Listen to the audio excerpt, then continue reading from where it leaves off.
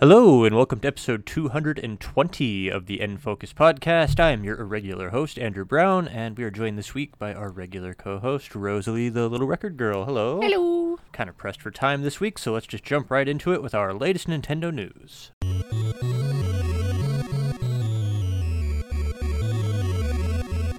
Now, Harvest Moon is a very popular series, and we are fortunate to have our two Farm Sim fans on the show this week, so we can have a decent conversation about this, I think.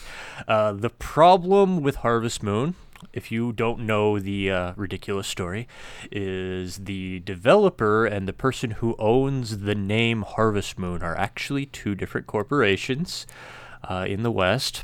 So we have not had the Harvest Moon series on the Super NES app and the Nintendo 64 app and now the Game Boy app because Natsume owns the name Harvest Moon and Marvelous, who is the developer, owns the rights to the games.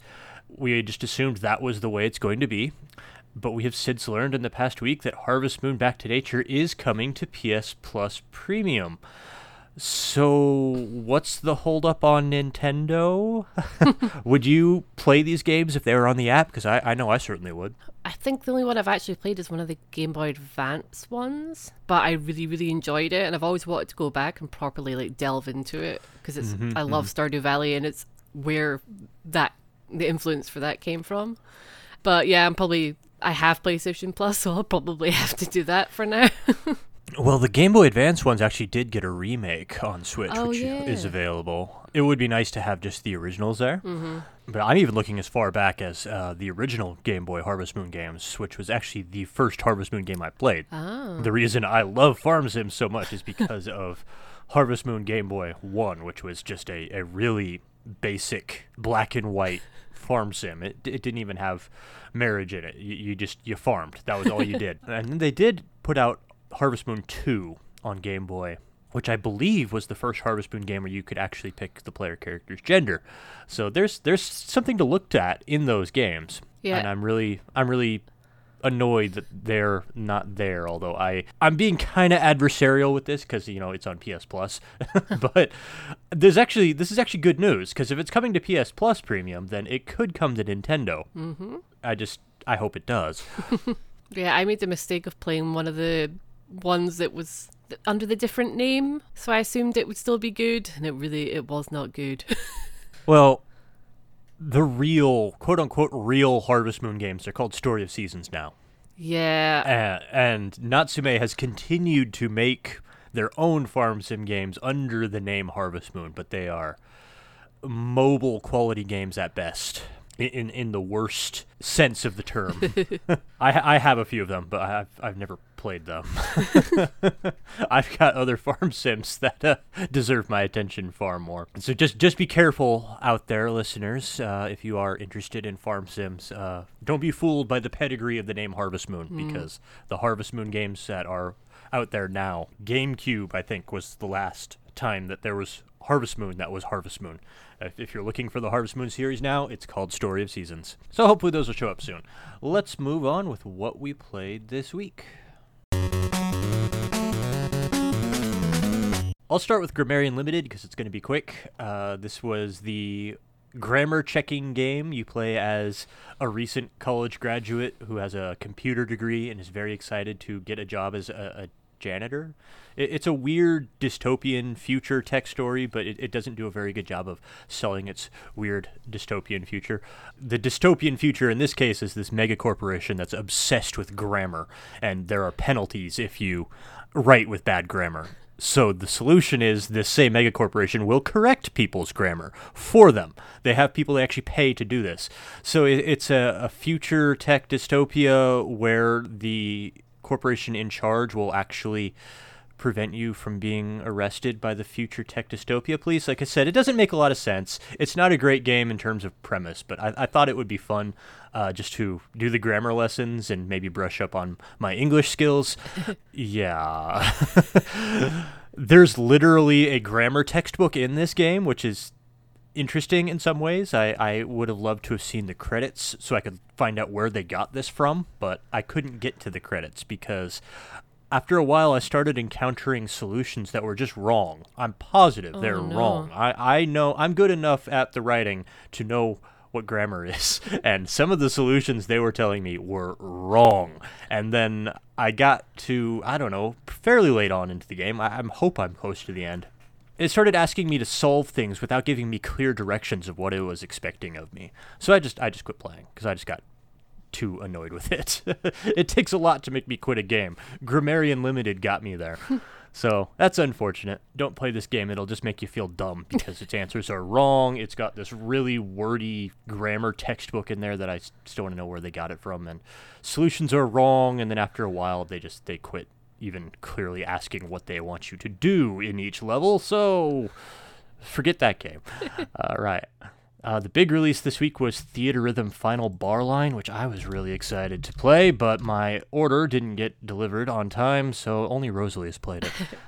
Go ahead and tell us about Theatrhythm, Rosalie. Yeah, played it. I have. My hours on it are quite high for a game that came out quite recently. But I love music rhythm games, so that's to be expected. So it is another game in the series. The previous one we had was on the 3DS, Curtain Call, I believe it was called.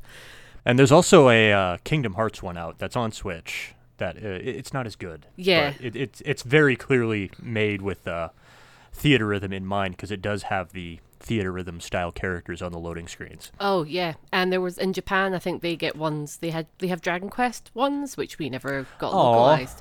I was kind of hoping that maybe we'd get some of the songs as DLC, but they haven't said anything. So I'm like, oh. But there's still a lot of DLC for this. Mm-hmm. I'll get this out of the way. There are some very famous Final Fantasy songs which are behind the deluxe paywall. Oh, how dare they? And it's a bit rubbish because it is Melodies of Life from Final Fantasy IX, which is like the vocal track of that game, one of my favourites. To Xanarkand, which is like the most famous Final Fantasy X song. Isn't that the Final Fantasy X main theme? Yeah. And Eyes on Me, which is the vocal number from Final Fantasy VIII. So that's a bit rubbish because they're some of the most famous... Well, maybe they're not the most famous Final Fantasy songs, but they're up there. For us, you have to pay another £25 just for that. I think you do get other stuff with that, but I was going to pay anyway for the extra stuff, so I'm not too mad about that, but that does really suck for people who weren't already bought into the whole thing. Yeah, I might give in because it comes with lots of other stuff, and I didn't appreciate how... I don't want to use the word addictive, that's really boring. Just how into this game in the series I would be. I can't really remember how it differs from Curtain Call, but I've had already put a good lot of hours more into this one. You can play through each Final Fantasy game and a lot of the spin-offs, and you kind of go through this like kind of little open world, and it kind of puts the tracks in order of what happens in the game, kind of. And then when you unlock them, it unlocks it in the free play as well. That kind of sounds like how the Kingdom Hearts Melody of Memory worked. Yeah. Because in Theatrhythm Curtain Call on 3DS, like there was like a single song play mode. That's what you started with. That was all you could do, was you could just pick one song at a time. Oh, yeah. And then after a while, you kind of unlocked a dungeon mode, which would randomly select songs and also difficulties. And you had to play through like these dungeons in that order, and that was what I actually put most of the time in, just because it was basically a random playlist mode. Yeah, I kind of like how it's done this way because it kind of makes you like play through like all of it. See, if you're playing through Final Fantasy VII, at the start, a few songs in, you'll get a chest and you'll get a key, and then you can use that key to then open up another Final Fantasy game to play. There's like a progression there that's actually making you go through all the games, and I like that because I think that's what's making me not put it down really quickly. Right. And also it's just kind of fun because I'm like, well, what Final Fantasy game I'm going to unlock next? Obviously my favourite ones. But then sometimes I haven't because I want to save them for like later. So I've gotten like, this is probably not new, but I hate Final Fantasy 13 and I hate Final Fantasy 15. So I was like, well, I'll unlock them, get them out of the way because the music, I'm not a huge fan of the music too. And then I can save, 10, 9, 6, 7, 8. You played me any tracks from 13 or 15, I would have no idea. I have no idea what the music in this game sounds like. I have no memory of them. The battle system track is great. It's still great, but even to play it in this wasn't that fun. You can make a team with all the kind of chibi characters. but you can actually assign them moves and spells that are actually from their game specifically. Yeah. So Cloud can learn his limit breaks, and Aerith can have Great Gospel, which was her level 4 limit break and things. As long as you're doing well throughout the stage, they will attack the monsters. Yeah. There'll be objectives where like, you have to actually kill the boss, because sometimes you won't, because you'll need to maybe level up a bit, and you can get items where you can level up.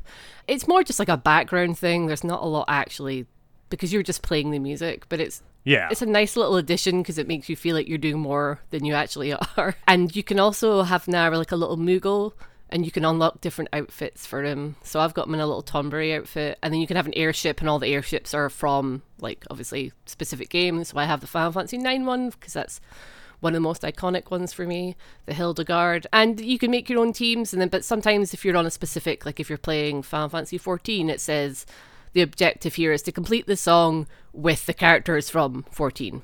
Oh, wow, okay. So sometimes you have to actually change your team up a bit, but that's, it's cool. It actually makes you do that instead of just sticking to your favorite characters the entire way through. Makes me spare it out a bit. Like, I only changed characters in Final Barline when they're at the level cap. Or when there was just nothing more I could do with them. That was the only time I changed off them. And then I just switched to another Final Fantasy 7 or 9 character. Yeah. So. I mean, I won't lie, I mostly use 7 characters because 7 is like my favorite game, but I've tried to, vary up a little bit, and then I have one that's like all my favorite girls, so it's like Aerith and Yuna and things. I like that it's making you like do things like that. You can also unlock artwork for your player card, which is kind of like, your little online profile, which is actually quite cute. You can change like the header and the background. I think the Kingdom Hearts game had something similar. It might have. I didn't pay any attention. And it just has all your stats in it. And when you play with people online, or if your friends come over and they have their Switch, you can like swap each other's player cards. And it's just a nice little addition that they've put in. But yeah, you can unlock like some official artwork to change it up. So right now I have Rinoa from Final Fantasy VIII, and I think it's from one of the Dissidia games, because it's obviously a lot better than some of the actual art that came out for that game at the time. Or you can have like, the actual theatre rhythm art for the character. You can unlock cards as well. So there's like a card collection. You can get them through online or just through playing the stages. It's just there just for an extra bit of fun. If you're a completionist, there's a lot of them, so just be prepared for that. But the coolest thing is the online mode is super fun. There's 4 of you to an online match. You each pick a song. So whoever makes the room sets what the difficulty of the songs will be. You can load in your team, but whoever is your main character for your team, that will determine what the things you can say are. The online functionality of being like, hi, let's go, let's do this. So depending on who it is. Let's mosey. Yeah, it'll be to something from the game your character is from. I think that's really, really cute because, there's like so many iconic Final Fantasy characters. But then you get like Vincent and he just says like something really depressing. And you're like, great, thanks, Vincent. Does the Warrior of Light just speak in all asterisks? Oh, I haven't picked him. I don't know. He might. When they put it together, it's obviously they knew what they were doing, because some of them I'm like, that's directly taken from the game. Whether it can make sense or not, and you can always get a little chuckle depending on what pops up. It's great. I don't think Cloud says "Let's mosey" though. Oh, come on. Is there a more iconic line than "Let's mosey"? I know. I'm trying to think. And I'm sure there is. I just enjoy mocking Cloud for saying that. Aerith doesn't say "this man are sick," and I wish she did, but I think they kind of want to pretend that the bad translation never existed. Yeah, I think they did fix that in the Final Fantasy VII port on Switch. I kind of remember that being fixed. Yeah, makes me sad because I like having the kind of weird stuff in there still. But yeah, when you play online, you can select if you want to have bursts or not. To my knowledge, they just happen if you're doing well, and it's just like moves that kind of put off the other player. But you can set a room where they're not there if they're annoying you. But they do make it a lot more fun. They'll be like one of the massive chocobos will just sit there, so you can't see some of the things really well. So you're going to start playing badly, or it's just little things like that, and it kind of just makes it fun. And then whoever comes in first gets to pick the card that they want to win. And then it kind of goes in order of who was second. And some of them are revealed and some of them aren't. I've put in so many hours in the online and I'm actually doing well, but I'm only on expert. So I think expert is the difficulty I played on. I wish I could remember what the names of the difficulties are, but I remember like there are a bunch of different difficulty levels. And I know like the first couple ones, they're just too slow for me. And then when you go too high, for me, when I go too high, there are just too many notes. I can't keep up. I can do it if I practice, I'm sure. If I put as much time into theaterism as I've sunk into Guitar Hero, I could do it no problem. I just haven't done that yet, but I'm just in that mid difficulty where it's just like the perfect balance of speed and the number of notes. It doesn't feel like anything's being left out, and I don't feel like I'm just sitting there waiting for the next note to come. Yeah, the first difficulty in this, I think it's called standard, but it's obviously the easy one because it's just it's too easy and it's really boring.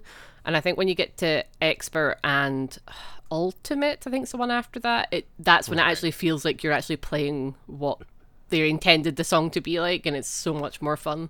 Even if you increase the difficulties, each song still then has a difficulty, which is actually really helpful. But I've still not managed to do one on the hardest one because it's just like, oh my, it's for the diehards, and I'm okay at music rhythm games, but not that good. It's also cool as well, you can toggle when you're playing either, is it called standard or is it called, I think it's called simple mode, and it basically means that you can play the entire game throughout just kind of pressing one or two buttons. Well, that was how it worked on 3DS. Yeah. You just used the circle pad and any button you wanted. You pressed any button you want, and that would count. Like that's what's really different from Theatrhythm from Kingdom Hearts Melody of Memory, was it actually mattered in Melody of Memory what buttons you pushed.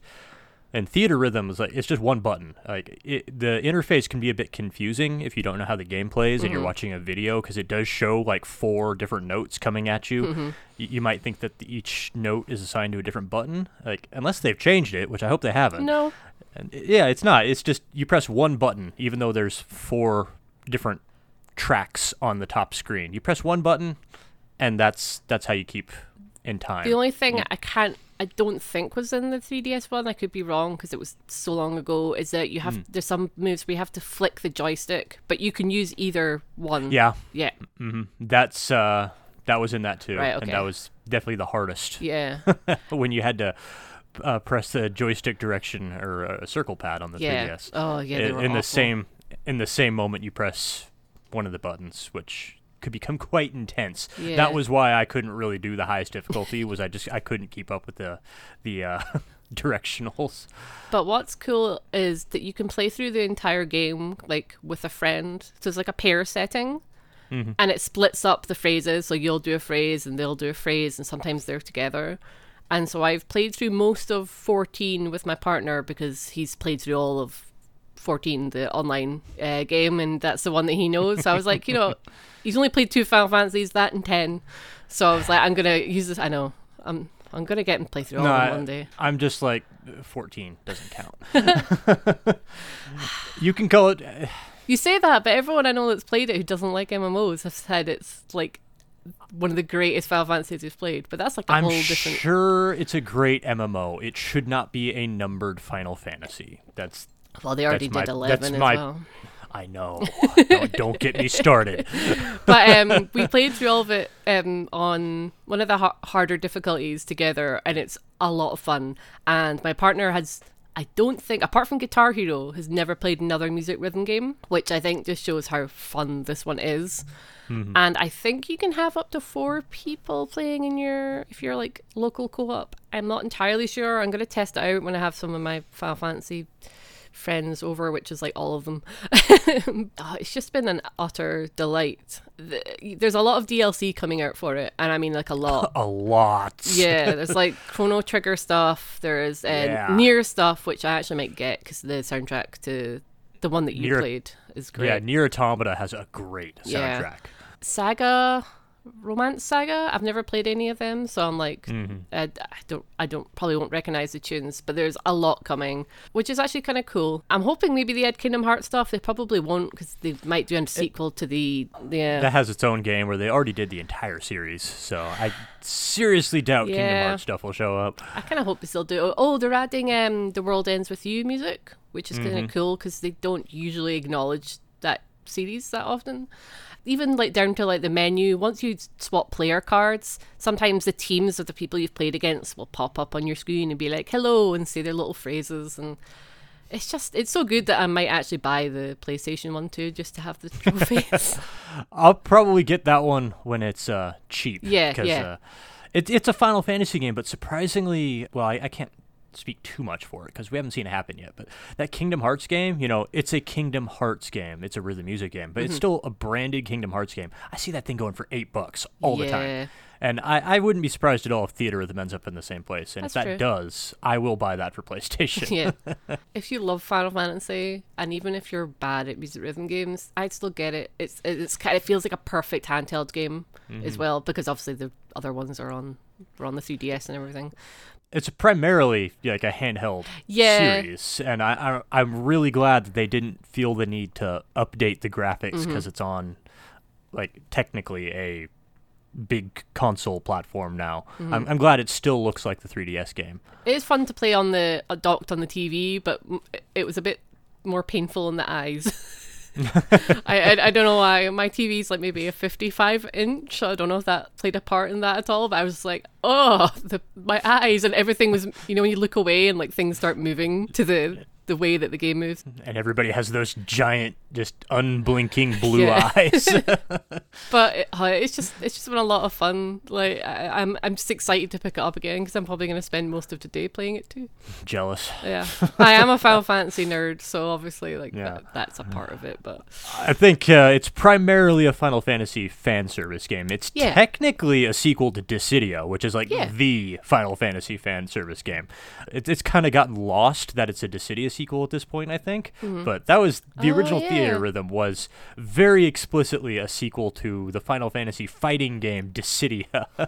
Yeah, but they're probably not going to make a good one of them ever again, so I want them to re-release the original Dissidia on Switch. So I loved that game. Duodecim wasn't as good, but I'd take it too. But anything after Duodecim, I don't acknowledge it exists. No, don't. Terrible. Well, we should move on because I know we're pressed for time and we still have a fairly large game to talk about. Both Rosalie and I have played Crisis Core Reunion, the Final Fantasy VII prequel remaster that came out last December.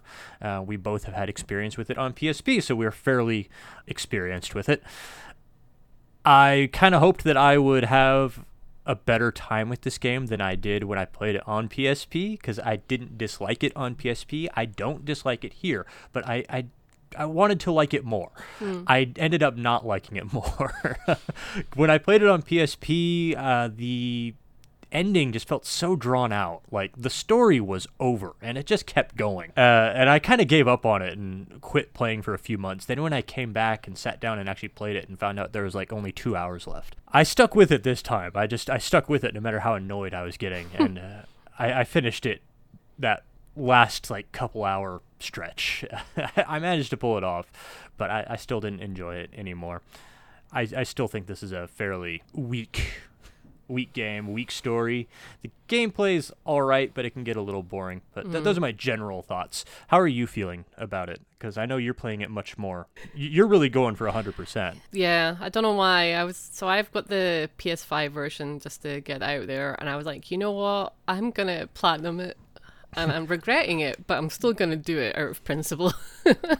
I did play it on Switch. I can vouch for its performance on Switch, so okay, we're covered. It's all right if you played it on PS5. I mean, the only performance jarring thing I noticed is that the cutscenes were still the PSP cutscenes. Yeah, there's a lot of artifacting. It's very noticeable. Yeah, so like, I mean, they still look cool, but then you see the kind of older looking models where Zack looks a bit weird, and you're like, what? It's definitely of its time, even as like a remaster, because obviously handheld games then they like to split things up into little segments, so that's why you have all those really repetitive missions that are all in the same areas, and there's like hundreds of them, and they only take a few minutes to do. Like, yeah. And it still feels that way. It feels like, oh, this is something I'm expected to whip out when I have 5 minutes free on the bus. This is not something that I'm really meant to be sitting in front of a TV committing my entire day to. Yeah, I kind of wish they maybe added new areas or just did something more interesting with it, because it's like constantly like, we used to be a PSP game, and I'm like, yes, I'm now fully aware of that fact. All the FMVs that play in the middle of battles, which that was cool on PSP, because you couldn't do that on a handheld before. Now it's just like, oh my gosh, can you just X stop playing an FMV? Although to 100% it, like, you need to see all of them, so fun times. It's a weird thing, because at the time it was like amazing, because if I remember correctly, this was apart from Advent Children, which is the Final Fantasy VII movie, this was like one of the first newer Final Fantasy VII things. So it was like, oh, you get to see Cloud, but he's like, not some polygons, and he looks cool. So that was like the main attraction to it then. I think this was actually one of the last compilation of Final Fantasy VII games that came out. I think Dirge of Cerberus was afterwards, or maybe it was been first. So long. Dirge of Cerberus was a PlayStation 2 game, so I'm pretty sure that it came out first. Huh. I don't remember the exact timeline, but there was Advent Children, then later there was Advent Children Complete. Yeah. Because, it's Square Enix. They got to do that stuff even when it's a freaking movie. There was Before Crisis, which was a mobile game that only ever came out in Japan. I'd love to see that get ported and localized. And Dirge of Cerberus, which we talked about, but Crisis Core was like the big one. It was the one that was widely acknowledged as the best of the compilation games, which I already said that I didn't really care for it too much, so that kind of says something right there. I liked Dirge of Cerberus, that is a mouthful, mainly though because Steve Bloom was Vincent, and I'm a big Cowboy Bebop fan, so I was like, yeah, this is cool. This is a weird thing where Final Fantasy VII is my favourite game ever, and I like when there's new things for it. But at the same time, it does kind of ruin the original story, because I'm like, these characters weren't here, and they kind of make it less cool. Even though they're not too bad. Like Angeal, like he's all right, and there probably was. Angeal's super bland. Yeah, and they also kind of reuse some of the plot of 7. They just like copy and paste it, but related to a different character. This is also a thing I don't know. Everyone probably knows this that's listening, but they might not. Is that the character Genesis was based on the Japanese musician rock star Gact. And he was voiced by Gact, and he looks like Gact. It's a bit jarring because it's very obviously meant to be him. And it's like, look at this famous person we got in our game. It feels weird that he's now kind of part of the canon of Final Fantasy VII. I did not like Genesis. Yeah. And honestly, like, to go to your point of, like, it feels like they're inserting things into Final Fantasy VII. Like, Zack was in Final Fantasy VII. So I was like, fine, yeah. Like, that, he's a super spoiler character. If you haven't played Final Fantasy VII, don't be surprised if you don't know who Zack is, but he's there all along. He's part of the story, and like how exactly he ties in is like a super spoiler at the end of the game. So just play the game. And Cloud is there. Great, fine. And Sephiroth is a big part of it. Anytime Angeal and Genesis were on screen, which is most of the game, because Genesis is kind of the primary villain, but he's such a lousy villain that he's not really. I didn't care. I didn't care. And like, you would think this is the prequel to Final Fantasy VII. One of the chapters is just the Nibelheim mission, which is like the big backstory, without getting too much into Final Fantasy VII. Like, you would think that would be the bulk of the backstory, is the Nibelheim mission and how Cloud and Zack and Sephiroth all tied into that and what went on around it. Nope, that's a very short, very quick 1 chapter of a 10-chapter game. The rest of it is about this guy named Genesis who just walks around reciting just terrible poetry. Terrible poetry. There's this epic poem in-game called Loveless, which we know a few things about it. We know it was never finished. There's no third act to Loveless, so nobody knows how it ends. Genesis just recites it all the time. Like, if you have the subtitles on and his subtitles are in italics, which is most of his dialogue, he's quoting Loveless, and it is just bad poetry, and it means nothing. And it means nothing doubly because it's an epic poem in universe that is unfinished, and we only see excerpts from it. So we are hearing out of context excerpts from a fictional poem that is unfinished. And also, I'm going to take a breath because I am so. Also, it's a ridiculous idea. What were you thinking? Square Enix are really into it because, okay, this game's not on the Switch, but they then made another actual 7-character Jessie. Her backstory in the remake is that she was in the play. And I'm like, just just stop, because in the original game you just see there's some graffiti that has a poster that says Loveless on it. And I think that's literally what the Origins are. They were like, oh, we should like make this more of a thing. It's like, no, you shouldn't have. It's rubbish. That's kind of what I'm terrified for in the Final Fantasy VII Remake trilogy, is they're going to start inserting more Genesis garbage into it, because honestly, I do not care, Square Enix. And it's a shame, because when we just had 7 and that's all we had, everyone I knew loved Zack. Zack, even though he's in it and he's not, I'm not going to spoil stuff. He's one of the most important characters. Yeah. He's in it for like 5 minutes. Yeah. And everybody wanted to see more of him, and he's not annoying in Crisis Core. He is cool to see him, but I also don't like the Genesis and NGL stuff. But what the cool thing is, it is cool being like in the Shinra like HQ again, and it's like an office building. It's super boring. It's not like in the game where you're raiding it and it's like a dungeon and there's all these puzzles to solve.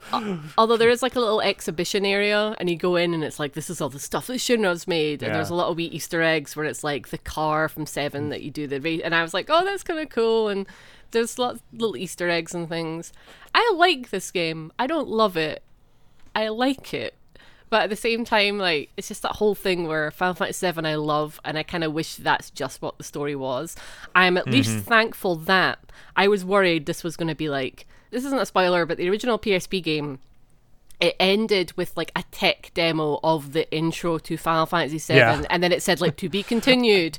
And that was what kind of kicked off all the Final Fantasy VII remake rumors. I think, it's because they remade the opening cutscene to Final Fantasy VII in like what was then, like Advent Children quality graphics. Yeah, and it was cool, and I was like, whoa, cool. And I was really worried that this would tie into the remake, because this is a remake. Reunion is actually a remake. 7R is not a remake. It was marketed as a remake. It was a reimagining, and I'm always going to be annoyed about that. I will never shut up about that. That is my cross to bear. And I was like, no, there's going to be stupid ghosts in this that like change something. There isn't. The only thing that changed, I think they made the Buster Sword look more like the one in the remake. But I looked up interviews and things, and they said, no, this is still part of the original 7. Yeah. But then that technically also makes this still on a different timeline or something. They didn't change it, so I'm happy. I think there's maybe like something else, like a Moogle design has changed a bit as well. The Moogle summon, they did change it from what I've read. They've updated it to what the Moogles look like in the Final Fantasy VII remake, which apparently a lot of people aren't happy with that redesign. I didn't get a real good look at this Moogle, because the summon animation doesn't really let you see it very well. No. We talked about this when Reunion was announced in a direct last year, or when it was announced. It might not have been a direct, but anyway. How they seem to carefully avoid calling it a remake, I think, to avoid associating it with the Final Fantasy VII remake, because it's certainly building itself off the fumes of the Final Fantasy VII remake. It's got graphics that are more in line with the Final Fantasy VII remake, but I don't think it's actually part of it. No. I really hope not, because, Genesis does get away at the end of this thing. He hangs around, and they never really made more games in the compilation, so they never paid off on that. But that's why I'm worried he's going to show up in the remake. And the next one is actually the Nibelheim disaster as well, or allegedly is. Oh. Yeah, that is the worst part of Crisis Core for me, is when you're on the Nibelheim mission, like, that iconic scene from Final Fantasy VII. Then Genesis shows up. Genesis was not there. I played Final Fantasy VII. He wasn't there. Give me a break. The best bits, so we're not just like slagging off, the best bit is when you go see Aerith. They do have really good chemistry, and it's really cute to see more of her, because obviously she's such an important character. If anyone doesn't know, she's my favorite video game character of all time. So whenever she's in things, I'm like, yes, I want more of you. And it's cute. The minigames in their bits are really annoying, but you don't have to do them unless you want to 100% it. Oops. I don't remember any mini games. There's like a perfume one. There's like... Oh, yeah. And then there's the carts and things. I tried those, and I didn't feel like just trying over and over to do it the best. Yeah, to 100% it, you have to do all 3 of the mini games, and the perfume one you have to get a perfect result like twice or 3 times in a row, and then it's a whole thing. But I like when they meet, and a lot of their dialogue, some of it is like, oh, that's what they say in 7, but some of it isn't. They handle those bits well. They're nice to see. They make you have all these like, no, and then you realize what's going to happen later, and you're like, oh. Yeah, I didn't think about that too much. I enjoyed just seeing Aerith as just like a regular person in this one. Kinda. Like, she's obviously special. She doesn't fit in this slum, but she still seems ordinary enough. The game is not at all concerned about her status as the chosen one, which definitely, like, in the sequel, in the original, it was very hard to disassociate her from just how important she was to the story. Where in this one, she's Zack's girlfriend. That's all she does in the story.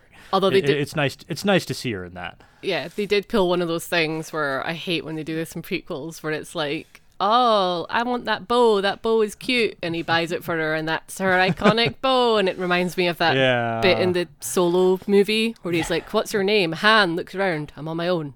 Solo, and I'm like, no, don't. There's a lot of that in Crisis Core. Like a lot of it is the origin of the Buster Sword, which like you wouldn't think that would be this big whole ordeal.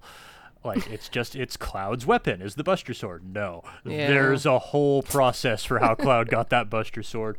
Where he got his uniform, like the clothes he wears in Final Fantasy VII, it never occurred to me that was a soldier uniform. I thought that was just Cloud's clothes. Yeah. No, that is actually the assigned Shinra uniform for Soldier First Class, and there's a really inexplicable way that Cloud ends up wearing it. I know, I was thinking, don't think about that too much, because it's like makes the ending a bit weird. Crisis Core, it is what it is. It's not the worst thing. It's not the most amazing thing, but I still enjoy playing it. But I still would rather play 7 for the 100th time. I think, Final Fantasy VII fans, I think, will get the most out of it, and yet I'm speaking as a Final Fantasy VII fan. A lot of the stuff in this game, Genesis, just annoys the hell out of me. Didn't you know Genesis likes bananas?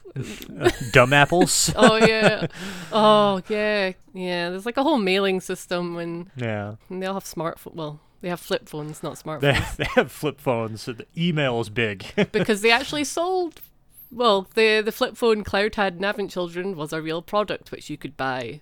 So they just decided to keep that in. I wouldn't be surprised if they make a new one. When Crisis Core came out, like, the Matrix was still new and exciting. God, and, like, you remember the flip phones in the Matrix? Those were a thing for a while. They're back now, too. They're back in POG form. Yeah.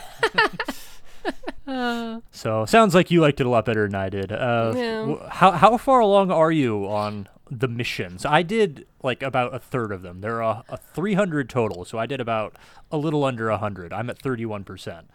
I just reached a point where I just wanted to focus on the story because I knew that I was leveled up enough to finish it, and the missions do like arch up in difficulty a lot higher than the story does, and I was kind of tired of grinding to catch up to where the missions were at. So I kind of quit doing them when I hit 31%. How far along are you? I've done most of them that I can do at the chapter I'm on. Because chapter 7's the cutoff point. Yeah, there's a whole thing where your sword gains like your sword gains the experience. It's a bit confusing. I never understood it on the PSP, and I still don't. But there's like a whole thing where in order to 100% it, you have to like fully upgrade the sword. So I have to do all of it. It levels up so slowly too. Yeah. Like, as I said, when I got that far, I just started playing to the rest of the game. But still, when I got to the end of the game, from the point you get the Buster Sword, which actually is surprisingly late into the game, and to the end of the game, I got it less than 1% to 100%. It takes so long, which is another reason that I just like, oh, forget it. Let's just finish this game and we can move on to the next thing. Because if you don't really care about the missions, the game's it's quite short. But again, because it was a handheld game, and that's kind of how they were when that originally came out. So it does make it a bit longer, but then when you hear the same like mission tracks over and over and over, and see when I play them in Theatrhythm, I'm gonna be like, because there is Crisis Core music in that game. I don't know why I'm 100%ing it. It's just like I just want to. Just do it because you want to, but yeah.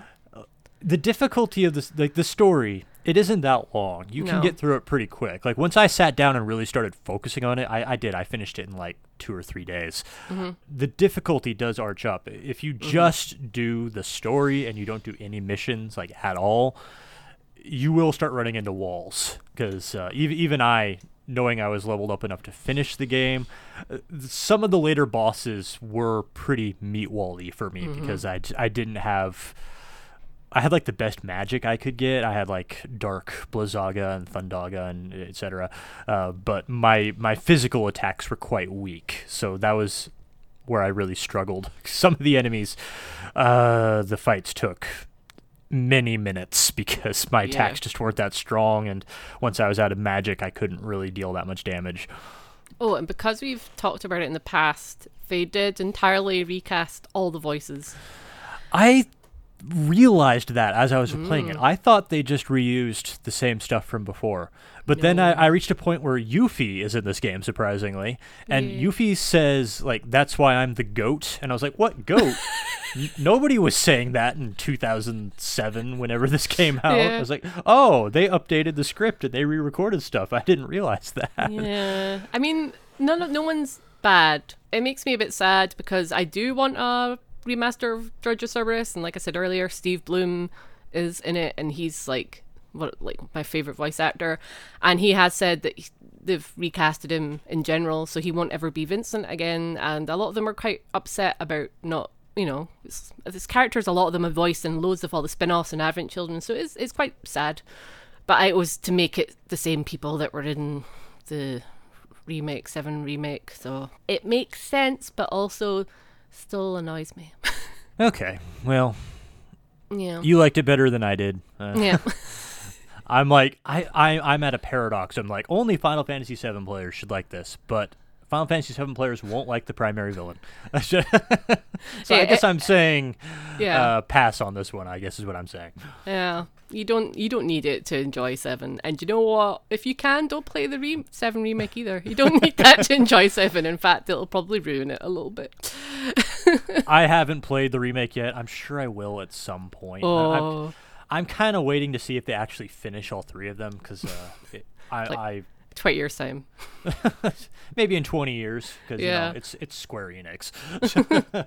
I'd be really interested in what you have to say on it, actually. I've heard so much about it already. I don't know how much my opinion would really change. I would just play it just so I could have an informed opinion versus just this is what I heard and this is what sounds right to me. But anyway, not a real high priority for me. I would rather replay the original before I play the remake.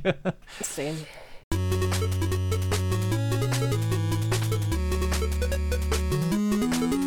So what are we playing in the coming week? Rosalie, let's start with you. More Theatrhythm, but also I downloaded the demo to that game that you're excited for. Is it Sea of Stars? Oh, yeah. There's a free demo out, so I'm going to try that too. As I said last episode, I don't really care about demos unless I need to be sold on the game. Sea of Stars, I don't need to be sold on that. Just give it to me.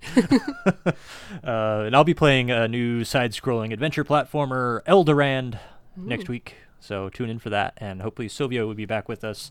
I know she has finished Xenoblade Chronicles 3 and Metroid Prime Remastered.